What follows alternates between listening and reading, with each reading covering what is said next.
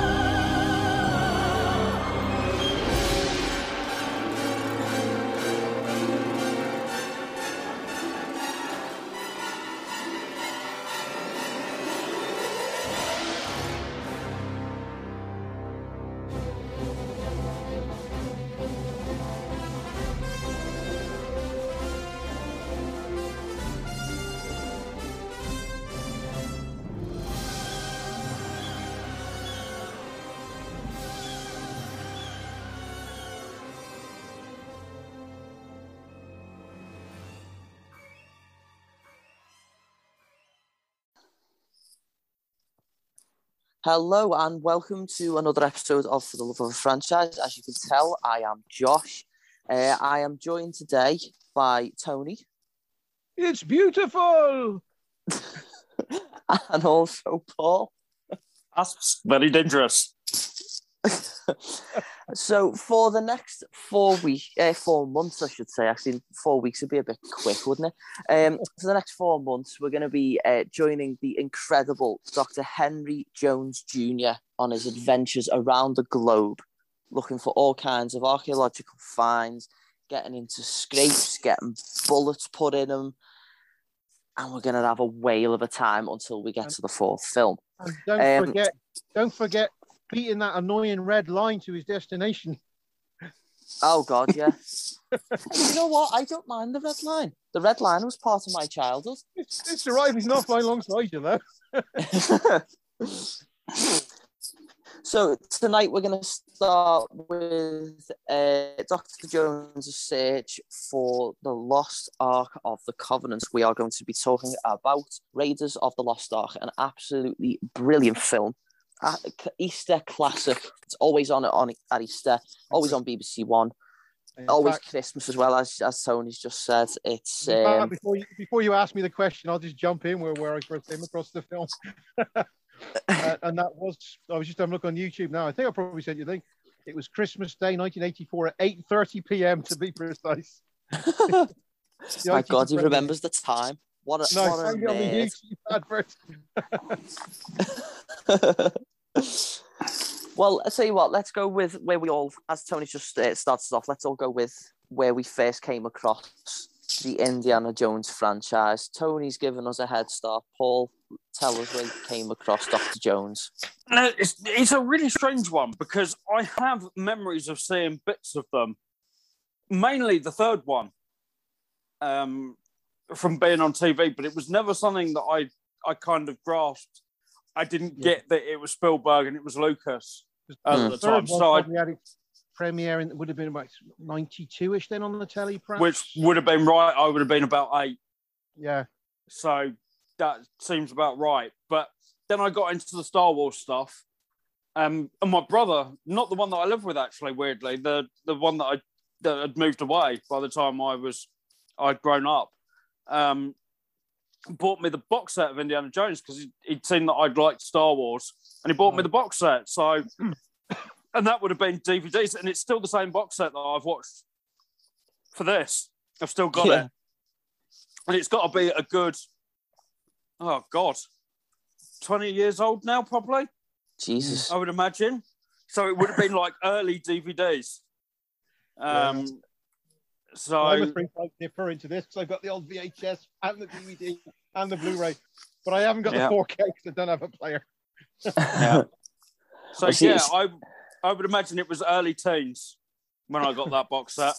Jeez, I got right. So, well, mine is pretty similar to yours, except it's vastly more vague because mine also involves a box set, but it's a VHS box set of Indy. I have absolutely no idea where it came from, who bought it, who it was bought for, whether it was me, my dad, someone else. I don't know. It's just always been on the shelf in the little bedroom with all the rest of the VHSs, and I used to watch it. I think I nearly wore the tape out at one point of The Last Crusade, because quite controversially, Last Crusade is my favourite Indiana Jones film. It's I have no idea where it came from. I just know that was my introduction to Indiana Jones. I just picked the VHS up one day and put Raiders of the Lost Ark on, or Temple of Doom, one or the other, and never ever look back. It's a brilliant franchise, and I cannot wait to get into this with you. So, as I said at the top of the episode, we're starting with Raiders of the Lost Ark. According to fandom, now take this with a grain of salt because it is fandom. This is actually the second film chronologically, because it takes place in 1936 and Temple of Doom actually takes place a year earlier in 35. So Indy's been doing his thing for a good number of years by now. And there was just something that I noted when I was having a look through all like the online stuff, reading around the film and stuff. There's a lot of expanded media that I had absolutely no idea even existed. Like there's books, there's the odd comic here and there. Yeah. I was just like, what the... Like, I had no idea any of this stuff. Like, there's stuff about him going after or seeing the Ark of the Covenant during Crystal Skull and going back for it. Obviously following the events of Crystal Skull. It's just all things like that. And I thought, you know what? I've never ever gotten into any of this stuff. I didn't even know it existed. And you guys know what I'm like for expanded media from franchises. Like, I am really looking to get into this stuff now. There was the Atlantis game, wasn't there, on PC, I think, back in the day as well. So Yeah. And there was also a game on the was it the Wii? I remember something about. There's been various Lego games. Yeah, but I think there was an indie game on the Wii as well, if memory serves, because you used like the controller for the whip and stuff. Oh yeah, no, actually, now you say it, yeah. Oh, I'm trying to remember what it was called, because I saw it and I thought, you know what, I'm going to get that. And then I saw like loads of reviews for it, basically, and they were like, don't even bother. Like, don't waste your money. In fairness, in expanded media, Indy has been up and down in terms of quality, but if it's interesting stuff, and like, you know what I'm like for mythology and legends and things. It's been years since I watched it. I think it was on BBC on a Sunday afternoon or something.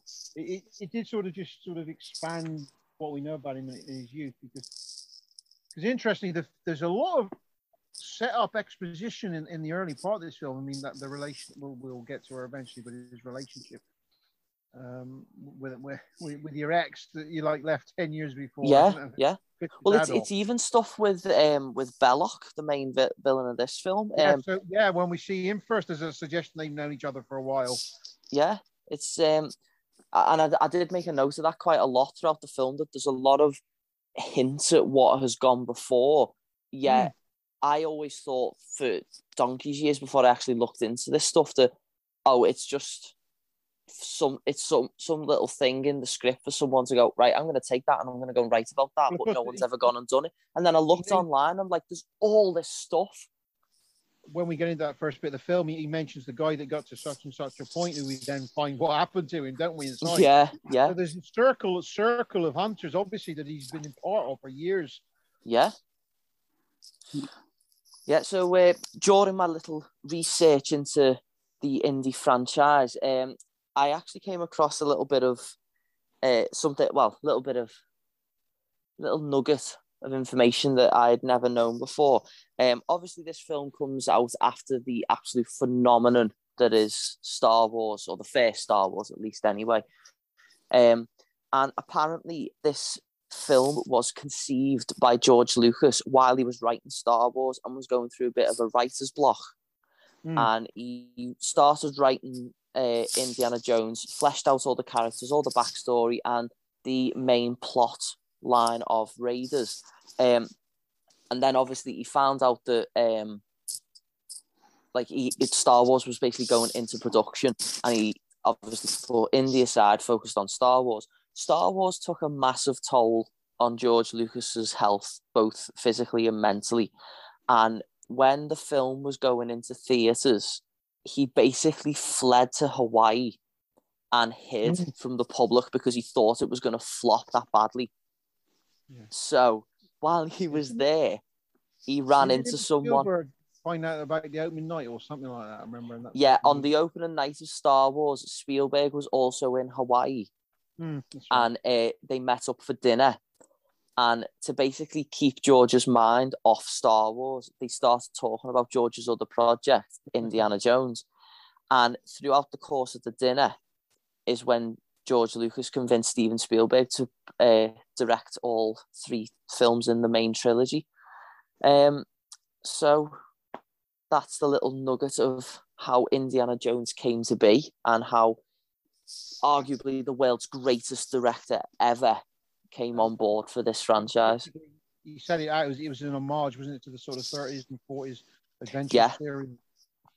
Yeah, all the stuff like obviously Flash Gordon was inspiring of Star Wars and stuff like that, and all the I was going to say Buck Rogers, but there was one particular serialized character on. And you had stuff like Mines have been in the past as well and things like that. Yeah. So starting off with the film itself, let's get into the crux of it.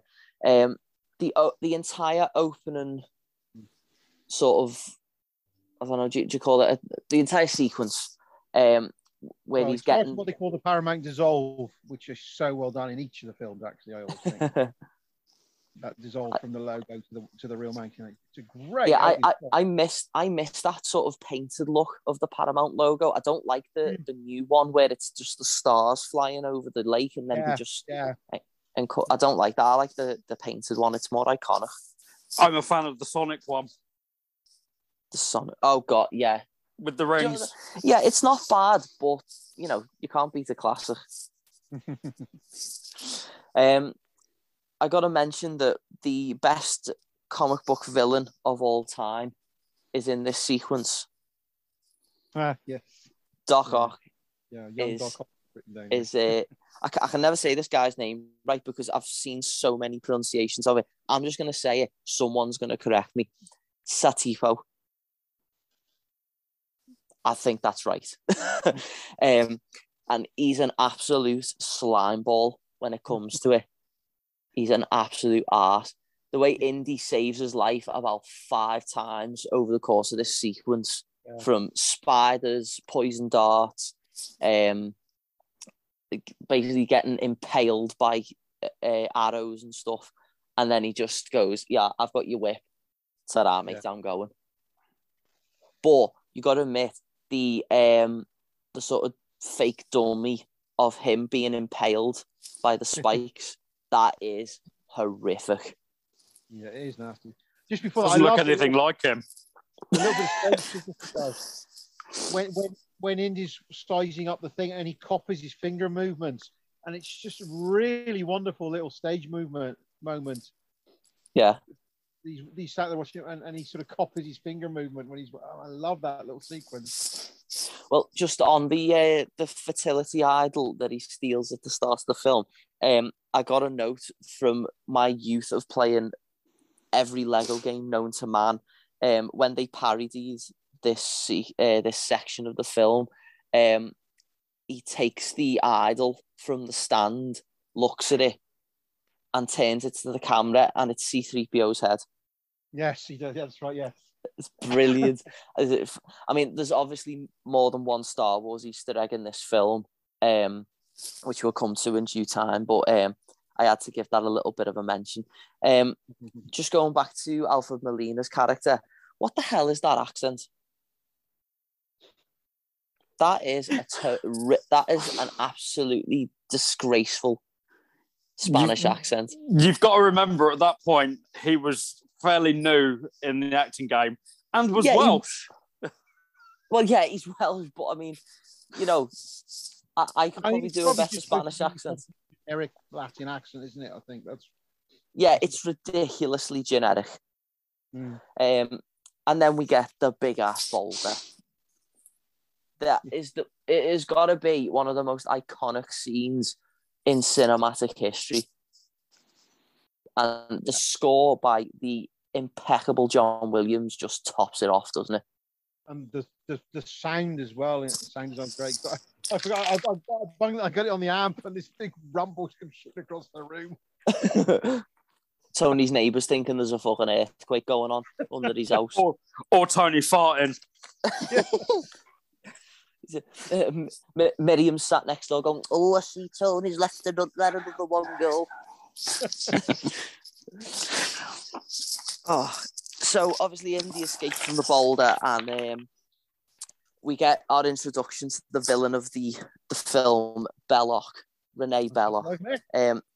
I did not know his first name for the first 23 years of my life. And only from watching it this time round, and I now practically watch everything with subtitles nowadays to like get every hint of dialogue. And it comes up that his name is René Belloq, and I'm like, how did I just always knew him as Belloq. What you don't know? Why do I not know people's first names in films? It's ridiculous. Yeah, I'm not sure he only comes up once, though, doesn't it? I think perhaps because Mariam mentions his name in the tent, and I think it's a bit further on than that again. It gets mentioned. It's when Indy's got the bazooka towards the end. That's it. I was just looking through my notes to double check. Paul Freeman, who plays Belloq. Paul Freeman. What's that? Yeah, Paul Freeman. He is an actor that I have not come across a lot, at all, actually, throughout my movie-loving life. I don't know anything else that he's been in personally. I imagine I will be enlightened. But I think he's absolutely fantastic in this role. It's just that's brilliant casting. Although I can't go from anything that he's done before, but I couldn't imagine anyone else doing that role. And what, as we were saying before about like expanded media and stuff, this is what we were saying about. There's obviously history between Belloq and Indy, and yet it's never talked about throughout any of the other films. Even the fact that Temple of Doom takes place a whole year before the events of this film, and you don't hear about him. You don't even know that he exists. Like, if you went on the internet, found out the chronological order of these films and watched them, you wouldn't know any different. I think that's commonplace, though, really, with franchises like this, particularly when they throw in a prequel as well, isn't it? Oh, yeah, true. You sort of pop in a character, because I mean, there's a point we'll get to a bit later on in the film where they fly across India, and I'm thinking, well, he's just done that last year, or he's going to do it. Did he remember going to India before? He's waving down to the little king of him. Yeah.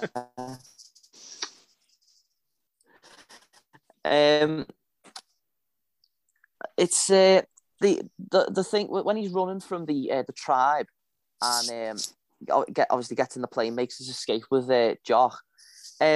His fear of snakes is such a throwaway thing, and I kind of get the impression that if they hadn't have put it in every single film since in some way that Indiana Jones does not like snakes, he's got a severe phobia of them, you wouldn't care. Do you know what I mean? Although it is that extra layer to that character to give him something that he is actually afraid of. Yeah, this big rugged guy with... Why is he scared of a little slithery thing? Do you know what I mean? In fairness, snakes are scary little fuckers. I'll just say this one as well. iconic sequence that, of course, it's been referenced in Family Guy and The Simpsons over the years. Well, I always think Family Guy always do a better job of parodying film moments. What was the? There was one they did. Missionary camp, and then yeah, that's it. It finishes with Meg with all those arrows in her back falling into the river. Poor Meg. No, there was another one Family Guy did of and it's when Indy's removing the idol at the start of this film. Yeah, and I can't remember what it was. Yeah, I can't remember how the gag plays out though. After, I gotta say the classroom scene, obviously when Indy gets back to the US, it is so funny. And it just does a massive pan of the entire classroom.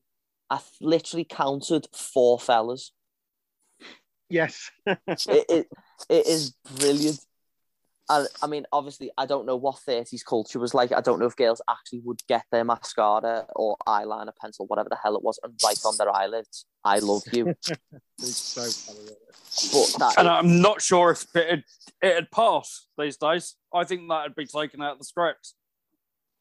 No, I don't. Well, I think there's quite a lot in this film that wouldn't pass. Oh yeah, in this day.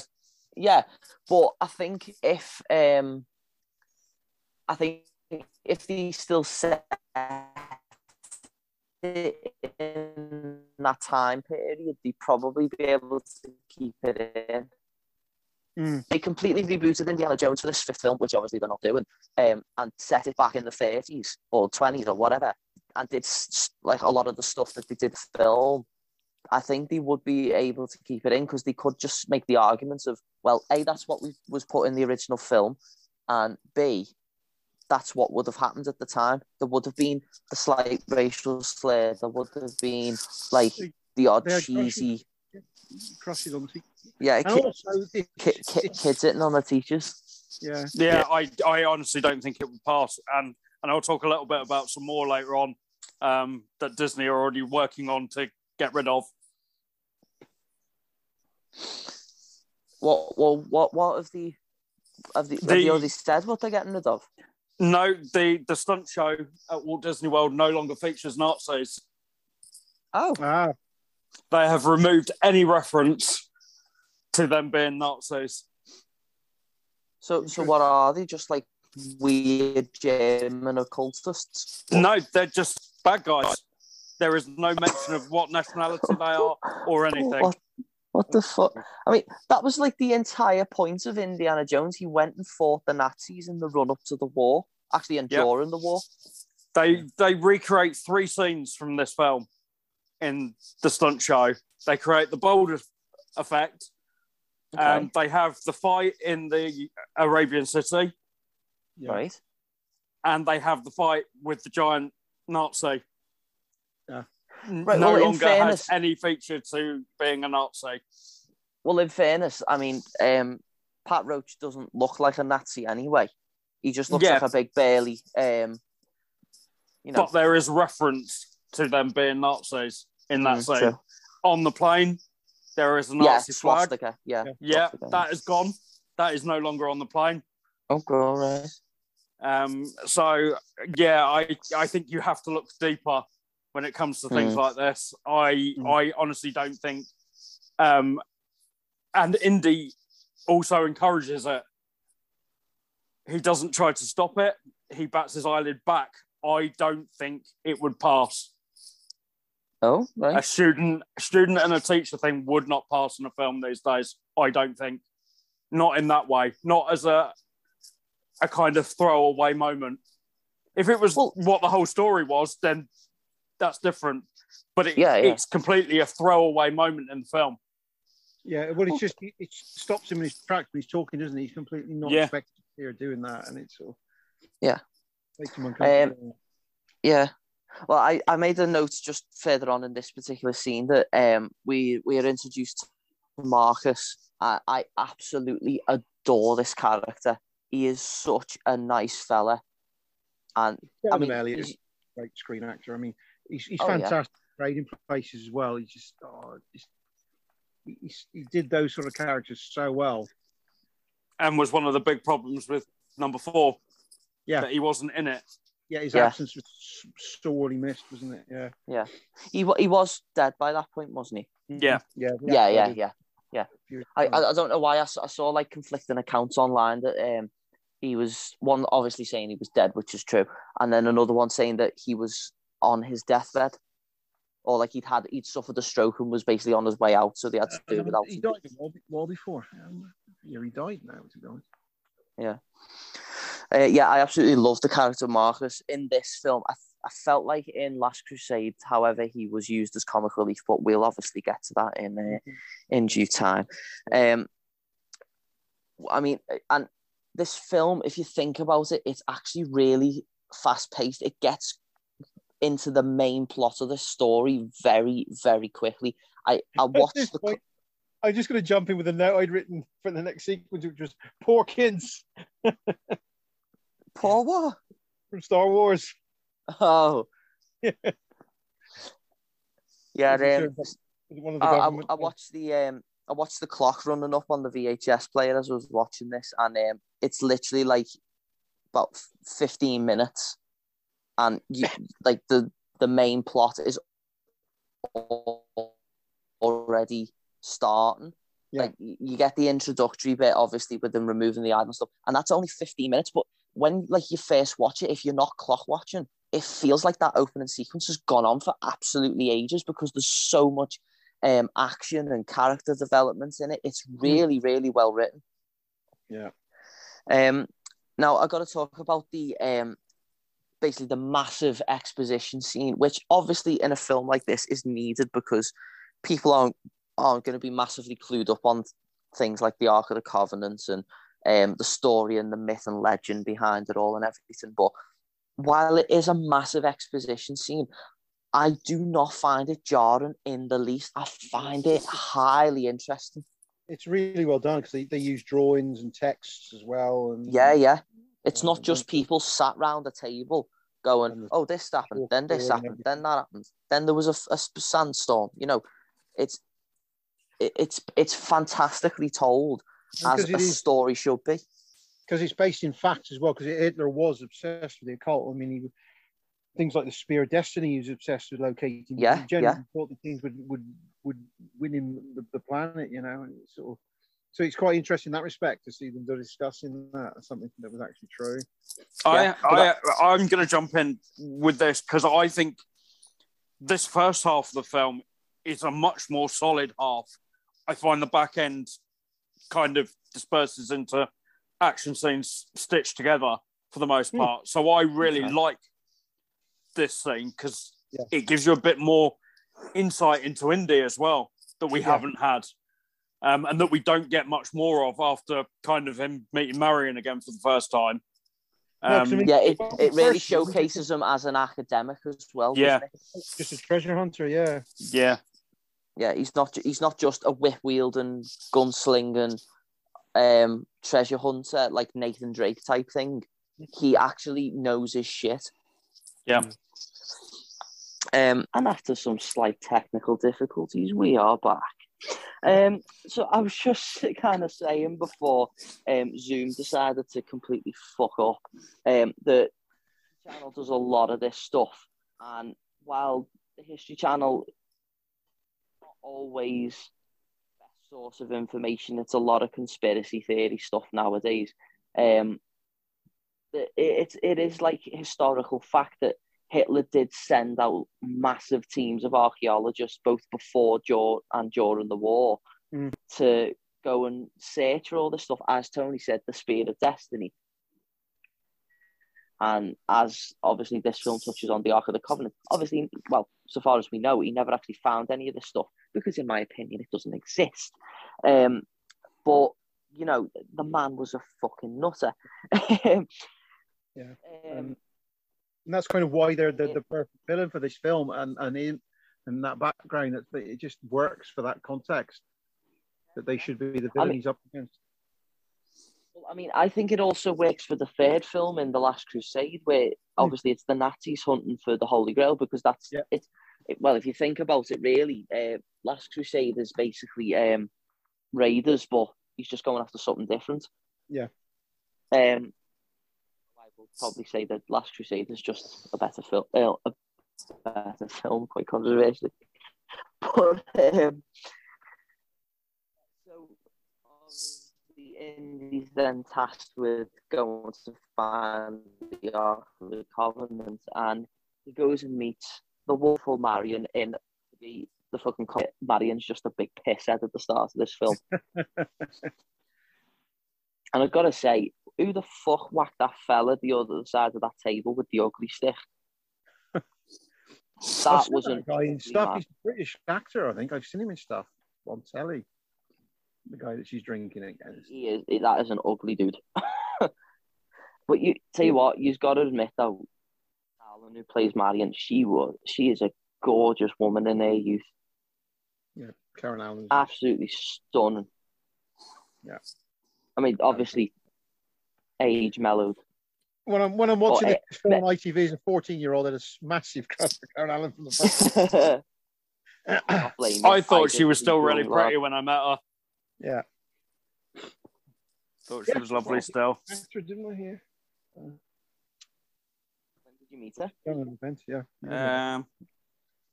About how long ago was it? It was just after the last film came out. Yeah. So was it? Okay. Yeah, the mid-lows. Yeah. And John Hurt the same day. Yeah. Go on. So, well, this scene is obviously another thing that we were talking about at the start of the episode. There's a lot of backstory that's explored. It's just hinted at between Indy and Marion. But it's also it's kind of suggested in the previous scene where Indy sort of explained about the history of the Ark and stuff, in that, was it Marion's father who's like the sort of foremost authority on the Ark? Or is it the fella that she was dating? No, it's her dad. It is her dad, right? Yeah. Because there were two people mentioned. One of them was Marion's father, and then there was another fella. Yeah, Abner. Or is Abner Marion's father? Yeah. Okay, I got that in my head now. Okay. Obviously, this character was kind of damsel in distress of the film and stuff. But you got to admit, this woman can handle her own. I mean, she shoots a fella in the back, and she throws a fair few punches. Like she can take care of herself.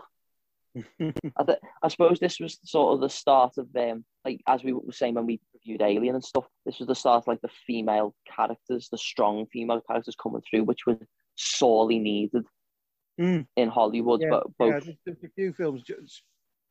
And it's also that era when you had in action films, you had people like Cynthia Rothrock as well coming to the fore, and straight to video action stuff as well in the sort of back end of the 80s. So they were starting to get some sort of traction in small ways back then. Yeah. Well, we get the introduction of Herr Tot, which is the Gestapo agent sent by the Führer to search for the medallion of the Staff of Rao. Fantastic turn from him as well. Fantastic acting. But I got to admit, it just reminds me of Hello, Hello. I mean, it's not to say it's a poor German accent, because it's actually very sinister. Hello, Hello have shaped how you see the Gestapo, hasn't it? Yeah.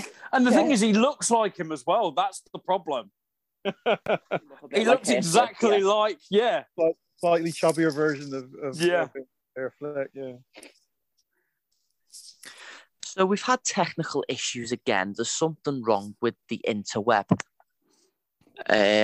It's just one of those nights tonight, isn't it, lads? I think the Ark of the Covenant is having an effect on our electrical systems. or it's the Scientologists. It's the Scientologists. It's Tom Cruise. Blame Tom Cruise. We clearly haven't got a transmitter to God, I suppose.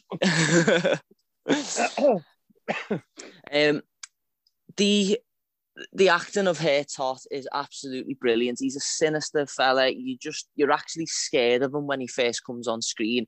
when he's got that red hot poker to Marion's face, it's just, oh no. I mean, obviously he doesn't actually torture her or anything, but it's what you create in your own mind of what he could potentially do to her. It's when she says to him, "I'll tell you everything." I know you will. So we will ask the questions. The fight scene in the bar, it's obviously just a bust up. It's not really that special, in all fairness, but it is the fight scene for me in this film that shows that Indiana Jones is not particularly a franchise for kids. If it is, the kids should be watching it with an adult, because there's a fella who gets shot in the head and there's a bullet hole in his head. There's a fella who gets shot in the back and just pukes up blood. There's a guy who has fucking first degree burns on his hand. Yeah. Like, it's just, it's nasty. And the climax of the film as well is something very gory. So yeah, well, I've got a little bit of a story about that when we come to that. The prosthetic later on, when Herr Tot shows up again and he's got the medallion sort of burnt into his hand. Mm-hmm. Now, that's not the best prosthetic in the world, but it's the idea of that's what it's done. Oh, that's nasty. That's really nasty. Obviously then Indy and Marion make the trip over to Cairo, and we get introduced to Mohammed Salah's granddad. He is one of the funniest characters in this franchise. He is just a lovely fella. He'd do anything for anyone. Give you the shirt off his back. He's a great fella. Again, as I said about Marcus, though, he's used massively for comic relief in the third film. But it works for him because he's not as... I mean, whereas Marcus is an academic and shouldn't really be, although he is, the bumbling Englishman.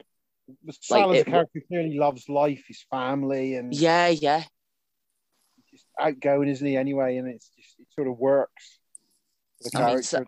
I mean, have you seen how many frigging kids Salah has got? Jesus Christ, the man obviously hasn't got a wireless.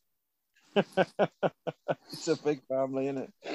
Jesus Christ. And actually, I will point out at this point that John was the only person to come back to portray his character in the ride at Disneyland. Oh, was he? Oh, right. Yeah. Yeah, well, I wouldn't have expected Harrison Ford to, in all fairness. Come on. No, he's the only actor that has got 2 rides at Disney Park that he doesn't actually voice the character.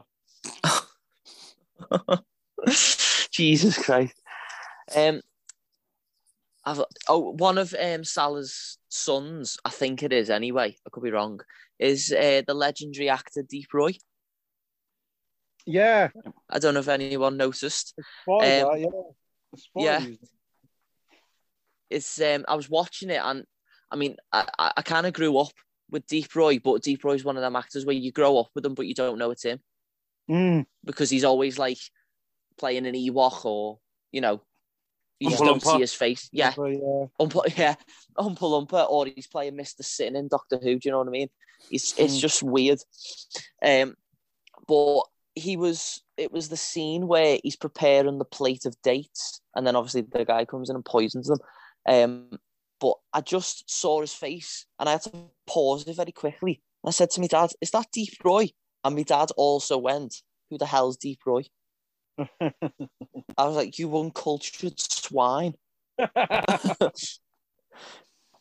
But yeah, I always got the feeling, especially in these scenes now that we're sort of in the Egypt, Cairo, Jerusalem area, that Harrison Ford seems a lot more comfortable in playing Indiana Jones than Han Solo. I don't know how you feel about that, but yeah.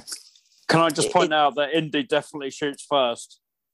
Oh yeah, yeah, definitely.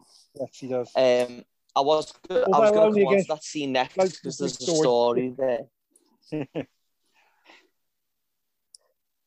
bringing us a knife to a gunfight.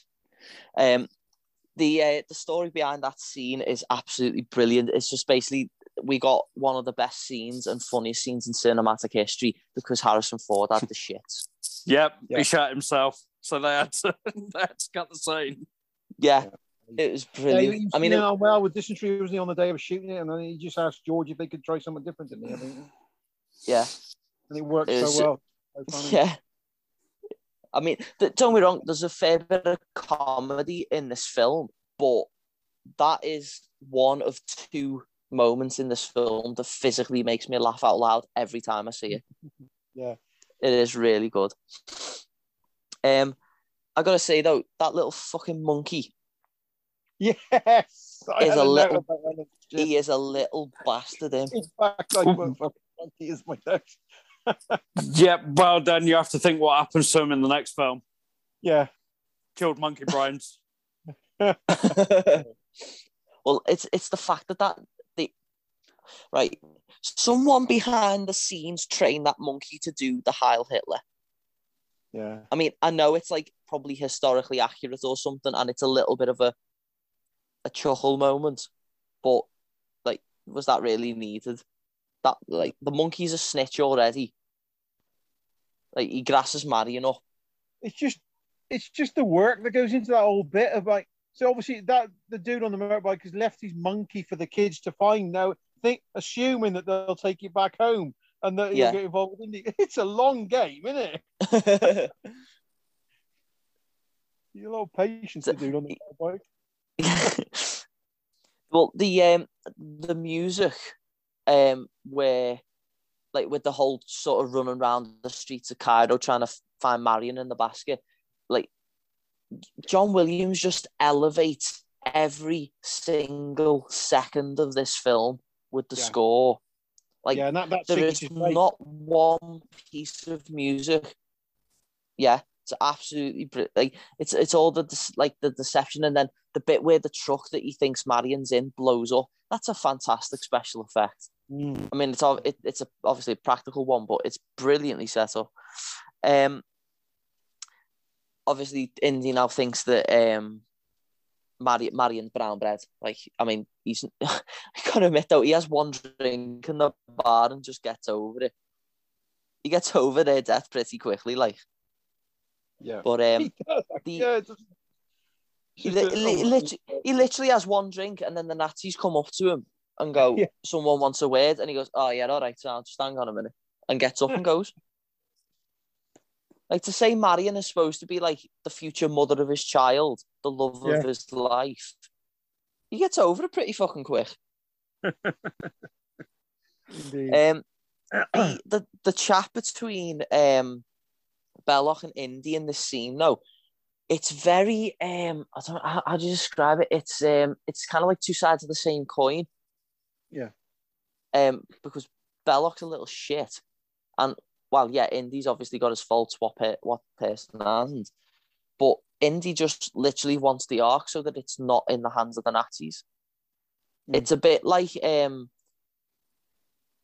going back to like the first film we ever reviewed, Harry Potter and the Philosopher's Stone. He wants it, but not to use it. Just to study it, Yeah. It's an artifact to him. It's not a thing of, oh, I'm going to go and conquer the world with this thing. He couldn't give a shit. The whole sort of working out that we obviously got to get this whole sequence of them working out where the Ark is and stuff. Again, it's another exposition scene, but it just chills it. It chills the whole film out just for the couple of seconds. It's a breathing room bit, and the films subsequent to this don't really have that stuff, because if you think about like Temple of Doom, for example, the only sort of chill out scene is when they're in the village before they go to the palace. After that, it's right uphill until the very end with action and all kinds. And then it's kind of the same with Last Crusade. Well, actually, no, Last Crusade has a lot more sort of chill out scenes, but that's because you need a lot more exposition when it comes to the Holy Grail. but yeah, this particular chill out scene is brilliant because I like these sort of things where it not only is it in the main character working out what the bad guys have done wrong so that he can then go and do it and correct it and get it before them. It also lets the audience work it out for themselves. It brings the audience in and envelops them into the story, the ongoing story. So obviously Indy makes his way to the dig site, works out where the Ark of the Covenant actually is, and that's the map room sequence. Is just that's my favorite bit of score as well in that scene there. It's fantastic in that scene. Yeah, that map room scene is just brilliant. It's everything down to the lighting, the music, obviously the acting. It's just brilliant. It's proper. It's like watching what the Uncharted film that came out recently should have been. Now, don't get me wrong, the Uncharted film's okay, but it's not Indiana Jones. Indiana Jones has a charm. Uncharted did not. The map room scene's absolutely brilliant. I gotta make a note though of Marion in that dress. Fucking hell, that is a sexy woman in a dress. I do want to point out this tends to happen in a lot of action films where the villain of the piece dictates what the woman has to wear. Yeah. I watched Pirates of the Caribbean this morning, the first one, just because it was a nice bank holiday watch. So I thought, I'm just going to watch that. And Barbossa does exactly the same thing in that. It's just a trope of action adventure films, isn't it? Yeah. Thank God that doesn't happen anymore. Wink, wink, nudge, nudge. Yeah, it's but you got it's a beautiful dress. It's but it's just a shame of the circumstance that it's sort of given to her and it's dictated. The scene in which her and Belloc get drunk together, it doesn't sit right with me for some reason. I don't know what it is, because obviously he's not like getting her drunk for immoral purposes or anything. They're just getting pissed and laughing about the situation that they're in. But I don't know, it just feels like a weird scene. Like, why did he need to get drunk for her to then pull a knife on him and try and peg it out? It's been foreshadowed, of course, that she can hold her liquor, can't she? So she's not really getting drunk. So we true. From earlier that she starts him drinking because it's a way to get him distracted. So yeah, she's playing along. When we see her laughing and stuff, she's not really drunk. Yeah. Well, the next note that I kind of made was as they're opening the sort of, do you call it the tomb of the Well of the Souls, that cloud overhead. Now, don't get me wrong, it's not the best CGI in the world. It's quite obviously 80s CGI, but it adds a lot to it. It's very what was the film that my dad referenced? Close Encounters. It's kind of like you're expecting the ship from Close Encounters to come down and just hover over the Well of Souls. It always got me. It's rather cool. You get that electrical storm as they're opening it up in the tomb. I think, what are the odds on that? Well, it's the music that elevates it, isn't it? It's the massive fanfare that comes along with it. It's absolutely brilliant. And obviously, what's at the bottom of the frigging pit just so happens to be Indy's biggest fear. What are the odds? What? Yeah, literally, it's like, oh, how convenient for the plot. I gotta say though, the prop of the Ark is absolutely stunning. Yeah, I mean, probably like the majority of the film's budget went on that prop. but what a stunning prop. Like, it's absolutely gorgeous. Now, this scene is noted as apparently having the biggest Star Wars reference in the entire franchise. And in all the years I've been watching Indiana Jones, I still can't find the hieroglyph of R2 and 3PO. Am I fucking blind?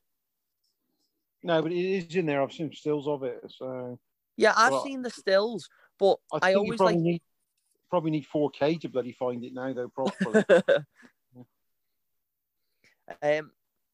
So obviously, Indy's got his hands on the Ark. It's hoisted up out of its resting place, and Indy's left trapped in the Well of the Souls with Marion and left to die by the Nazis. Now, I don't know if you saw it, but it's so obvious that all them snakes are behind a big glass plate. Well, I think in later disc releases, they've actually cleaned that up. I watched it on Blu-ray the other night, and you can't see the reflection now. Oh yeah, it's been cleaned up, like. But yeah. I mean, obviously, I was watching it on a VHS, so like the early release of it, you could actually see the kind of reflection in the glass. Well, it's not even that. I mean, I was watching it with my dad, as I do all the films that we review, and like when Marion is chucked into the pit and Indy catches it and she rolls, but basically rolls into the pit of snakes. The one that sort of jumps up and starts staring at her, I think it was a king cobra or something. When she sort of scuttles away really quickly to get away from it, like that snake, if there was no glass panel there, would have had it. It would have been latching onto her arm and not clinging on for dear life. Yeah. So it's not even that obvious. Well, on the VHS copy I have, it's not even that you can kind of tell that there's a plate there that protects them from actually being bit by these snakes. It's that when the snake actually like lurches forward and she darts back, you can kind of tell the snake hits something and goes, "Oh shit, me head," and like bashes his head. So we move forward a little bit to where Indy and Marion have escaped from the pit, and Indy gets into a fight with a man that is built like a brick shit house. Good old Pat Roach. Good old Pat Roach. Who? And you know the other person is in that scene? Go on. Frank Marshall, the pilot. Yeah. I'd forgotten that. Yeah. Do you know what? Do you know? You'd think I'd have recognised him. I didn't even recognise him. Yeah. So this is quite a brutal fight because obviously it is just I hit you, you hit me, I hit you, you hit me. Yeah. But the ending of it is a lot more gruesome. Even obviously you don't see him getting chopped into bits by the propeller of this plane, but it's the fact that there's that massive spatter of what is quite obviously Heinz tomato ketchup all over the plane. But it's quite a gruesome way to go. I mean, even the Lego version of it, and I'm going to keep talking about the Lego versions of these all the way through these reviews because like that was my secondary exposure to Indiana Jones through the Lego games. When that bit happens in the game, the guy's head is actually cut off. You actually see the guy's head come off. It's grim for a Lego game. That's like, Jesus Christ. No wonder this film was supposed to be rated R. Jesus Christ. At this point, the film does become how many Nazis can Indy punch in the face.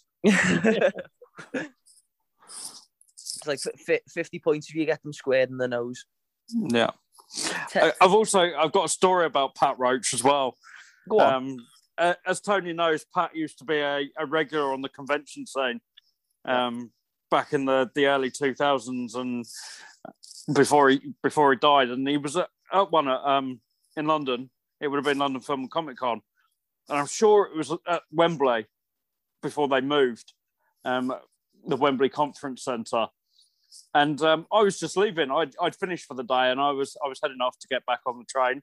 And I looked up, and Pat Roach was in front of me, coming out. He was leaving, and kept going, kept walking, and he was still in front of me. And I swear he thought I was following him because just randomly he turned down a side street, like away from like the nearest train station or anything. And I'm convinced he thought I was following him. And it wasn't long after that he actually died, I think. But I always had that in my head. And weirdly, I then bumped into one of his Alvida's castmates on the train who hadn't been at the con. Chris Fairbanks was on the train. Jeez. Literally the same day. So for anybody comic book fans, he's one of the goons that Batman beats up at the beginning of the 1989 Batman film. And then Guardians of the Galaxy. Yeah. God. So I'm going to move on to the chase through the desert. Now, as Tony said at the start of the episode, the Indiana Jones films are obviously influenced by the serials that were shown before the main features at the theatre during the 40s and a little bit of the 50s. Now, this entire sequence is what feels most like those bits to me. The rest of the film could be from anything, but these bits... The bit where he's underneath the truck is a homage to Stagecoach, isn't it? John Wayne. Yeah, definitely, yeah. That's unmissable, that bit. But you can really see the influence of the 40s serials or the 30s and 40s serials coming into play there. There's actually a bit of swearing in this bit that I never picked up on as a kid, but obviously, as I said before, I have the subtitles on for practically anything I watch nowadays. There's a lot of shies getting thrown about. Quite a lot of shies. But I do love the action sequences in it are brilliantly choreographed, and again, the music just elevates it to another level. You can't do an Indiana Jones film without the brilliant John Williams. It's just impossible now.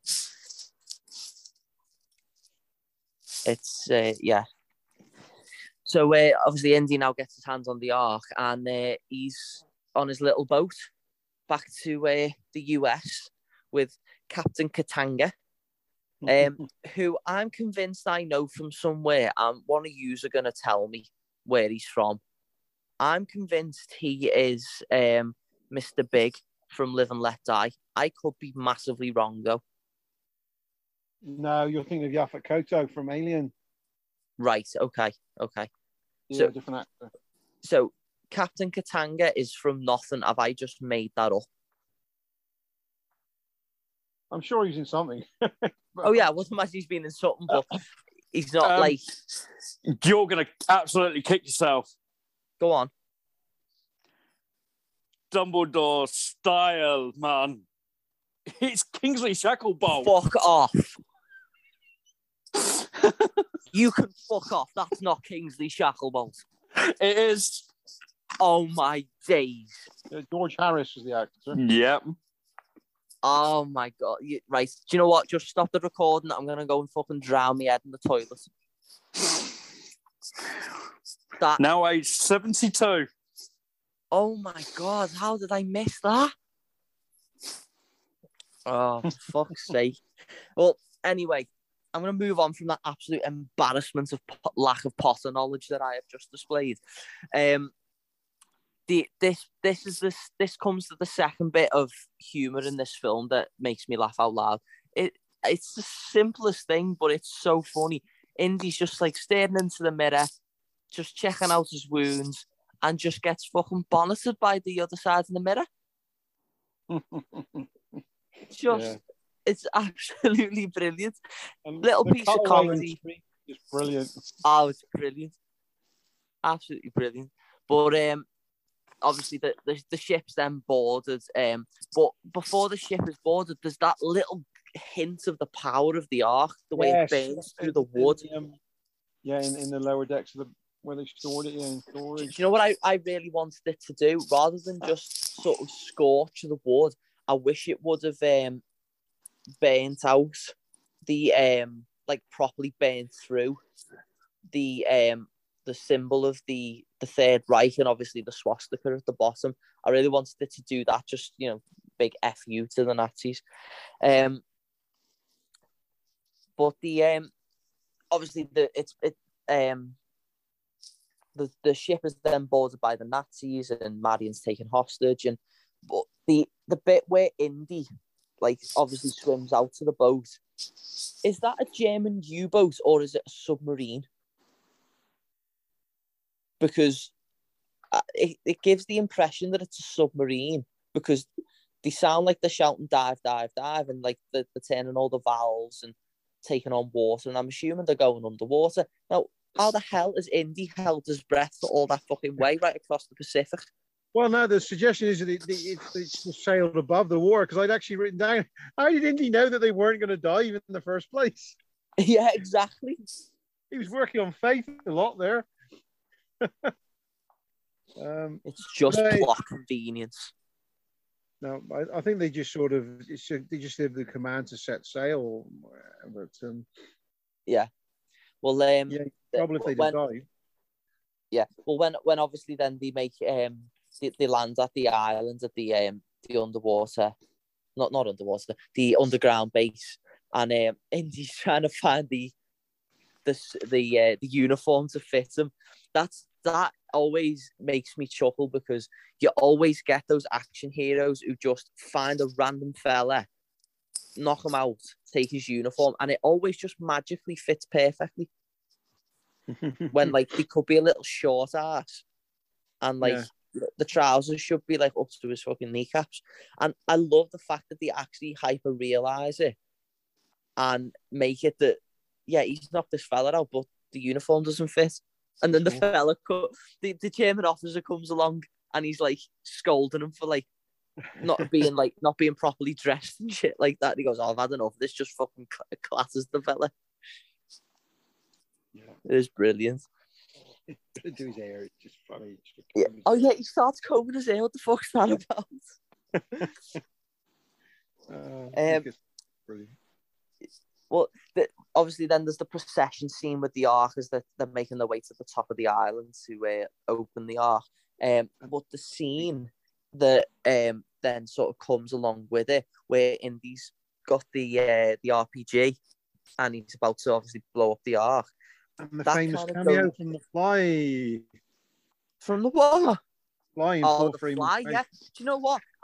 In all the years I've been watching this film, like every Easter, Christmas, whatever it was, I always saw it, and I don't know what possessed me to think this. I used to think that there was always a fly in the room whenever Indiana Jones came on. I didn't actually realise it was on the fucking screen. You thought it was on the telly? I actually thought a fly would just come in every time Indiana Jones was on the telly. Seriously. And then I was watching it this time with my dad, and I said, just have a look at that. Is that a fly on the screen or in the screen? I mean, I was like, no, it's in the screen. That's like a major thing in like Indiana Jones. Everyone knows that's an actual fly. And I was like, oh, I didn't. But again, this scene sort of echoes the one that we spoke about earlier that took place in Cairo, where it's Belloc basically saying, we're not so different, you and I. Because at the end of the day, they're both massively interested in this artifact, and they do want to know what is inside it. Is it going to open up a portal to heaven? Is it going to bring God down for the second coming? You know, is it going to start the apocalypse? What's it going to do? And it's the fact that Indy's morbid curiosity gets the better of him, and he wants to know the truth behind the legend. So he surrenders to the Nazis. Yeah. And in fairness, it's ultimately actually what saves him, because by being there, he A, saved himself, and B, saved Marion, because Marion wouldn't know what the fuck to do when that Ark was opened. She'd have been brown bread. Yeah. we actually, you get in that climax when they're tied to the post and everything starts to kick off. You can see him putting the pieces together from the drawings we saw earlier in the film.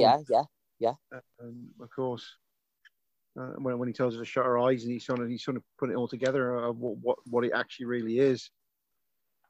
Yeah. Well, this entire sequence now of the opening of the Ark is just every single second of it is just classic. Now it's cinematic history. It's absolutely brilliant. Don't get me wrong, it's disgusting when they all start dying and like the nature in which they die, but it's brilliant to watch. Yeah. I won't lie, the ghosts that come up out of the Ark are a little bit early Ghostbusters.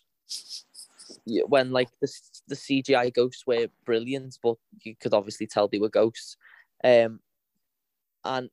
But in 81, it's a fantastic effect, and especially the morph bit when they morph from the really nice face to the really horrible one. It's really well done, actually. It's seamless. It's scary as hell, and no wonder like the film was gonna get an R rating just because of this entire scene.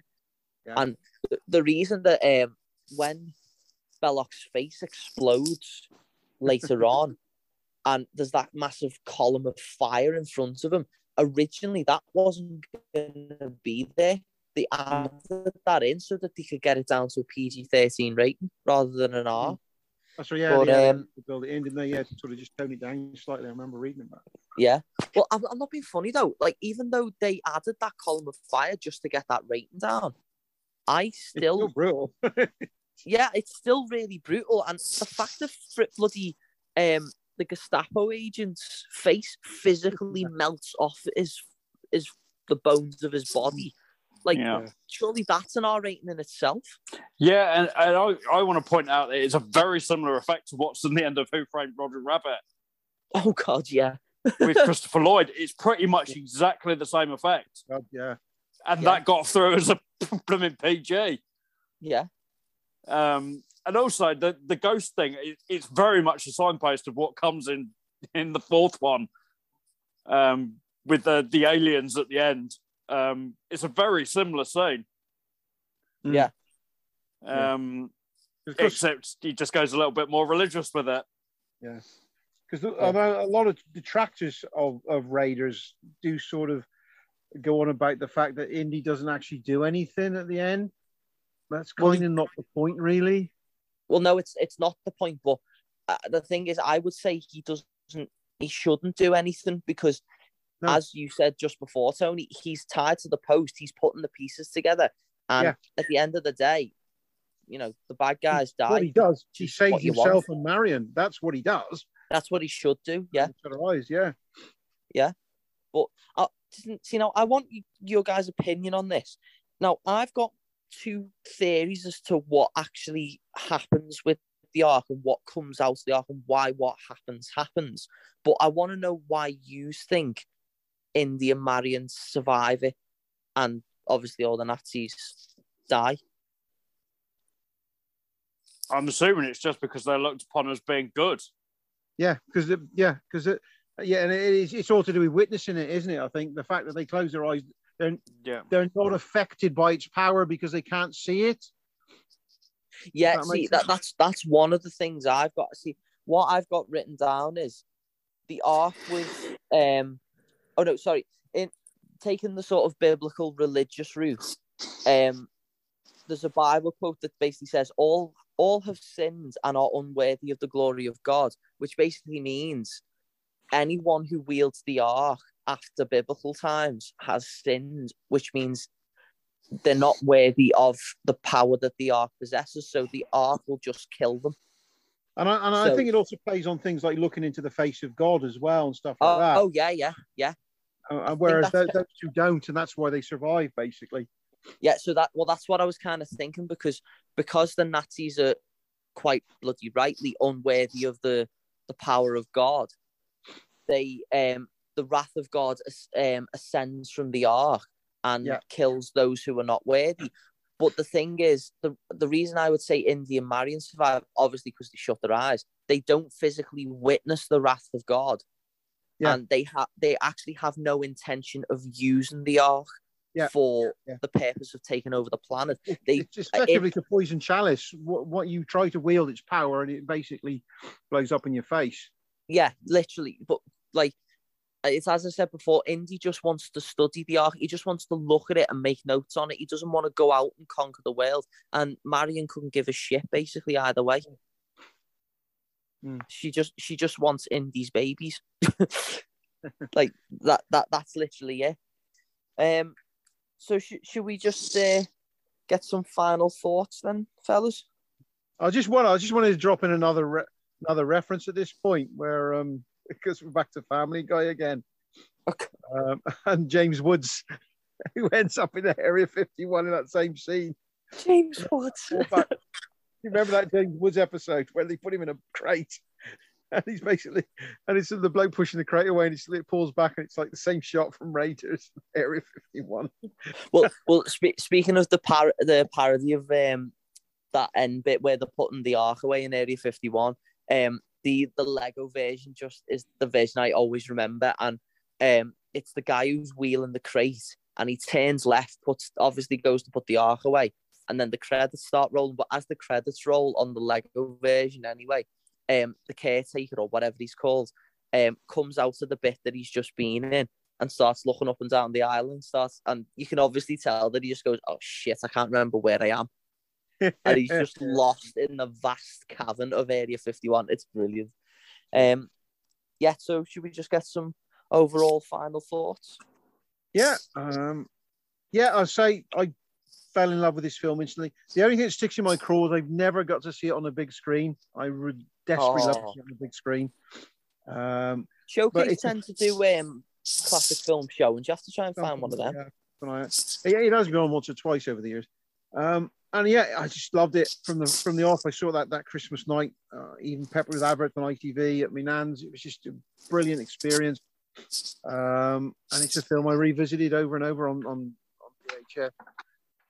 When it came out, I bought the VHS. I always catch bits on telly. And it's a film, if it's on telly and I've got it, I can still sit there and watch half an hour of it playing out, just because it's like putting on a pair of lovely old slippers from the 1930s. And I can't find a thing wrong with it. I've mentioned the bit at the end that people have issues with. I don't have a problem with it. Karen is lovely in it. Those blue eyes and that smile and that scene at the end. Oh, my word. I think Tony needs to go and have a cold shower. Harrison is fantastic. It's the part he was made for. I think this is the more iconic role for him than Han ever was, actually. Oh, yeah. He's front and center in this one. He's perfect in those first couple of films.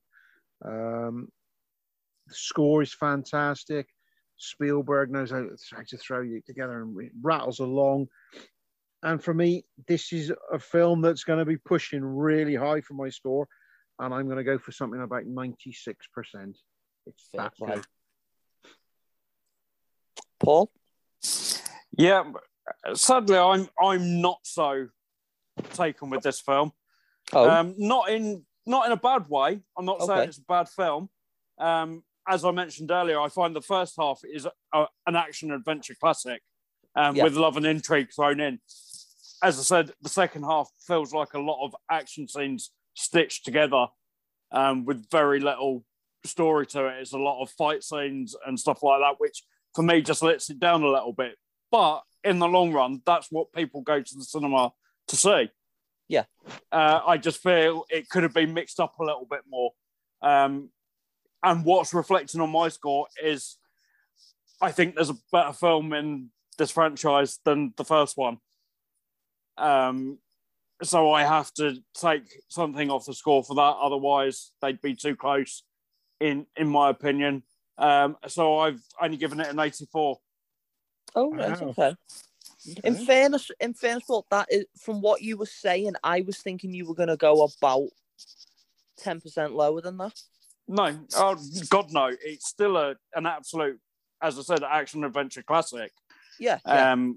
I just feel it's a little bit let down by the second half of not much story really, and there being a better film in the franchise.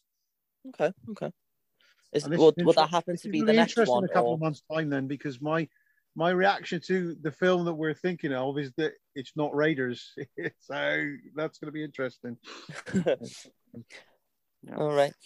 So for me, this is an absolutely fantastic film. It's not perfect. It's not perfect. No film is a 10 out of 10 perfect. I will always find something to nitpick. But it's absolutely up there. I'm a little bit higher than Tony in my score, not by much, but I am a little bit higher. Because it is absolutely the stronger of all the Indiana Jones films, but it's just not my favorite.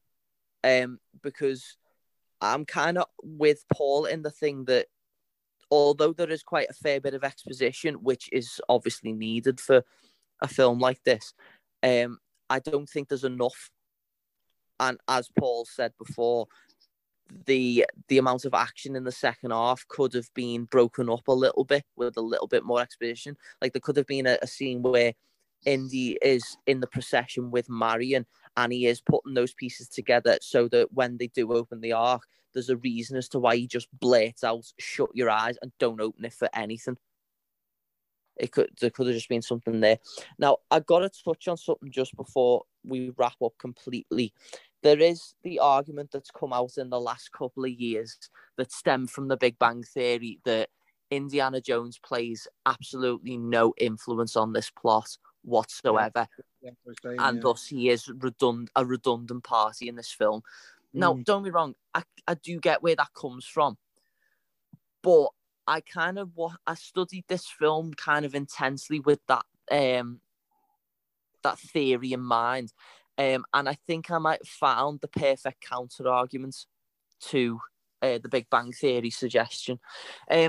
So, obviously, the Big Bang Theory posits that Indiana Jones, if he hadn't found the Ark of the Covenant, or even gone to Marion's in the first place and nicked the real medallion from the staff, the Nazis would have got it anyway. They would have found the Ark. They would have taken the Ark to the island. They would have opened it, and they all would have died in the end. The film would have played out exactly the same.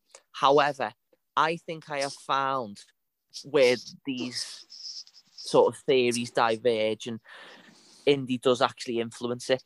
And it comes from the bit that we were talking about with Pat Roach, the bit where the plane blows up. The original plan of the Nazis was to transport the Ark directly to Berlin and to Hitler. So basically, thus, the Ark would have been opened by Hitler in Berlin. And the time that this film takes place being 1936, there would have been no Second World War at all. Yeah. So if you think about it, Indiana Jones technically causes the Second World War to come about. He certainly prevents it from being stopped before it starts, arguably, Yeah. So I would argue that they changed their plans because of his interference, Yeah. So I would argue that he does influence the plot. Don't be wrong, it's not in a massive way, but he does change the outcome of where the Ark ended up. Like the Ark basically ends up in Area 51 because of Indy. Yeah. Whereas it would have gone straight to Berlin, Hitler would have opened it, and the entire Third Reich would have fallen in 1936. So my overall score is just a little bit higher than Tony's, as I said, and it sits at a lovely little 97% for this film. It is an absolute classic. Not my favourite in the franchise, as I've said, but it is definitely the stronger and more well thought out of the entire Indiana Jones saga. So that is it for Raiders of the Lost Ark. We hope you have thoroughly enjoyed it, minus the technical difficulties that we experienced today. We think the Scientologists were opening the Ark next door to me, and the Wi-Fi signal has just gone to fucking pot. So join us next week next month, I should say. I'm just obsessed with weeks at the minute. Join us next month for some chilled monkey brains and an exploration of the Temple of Doom. Cheerio. Right.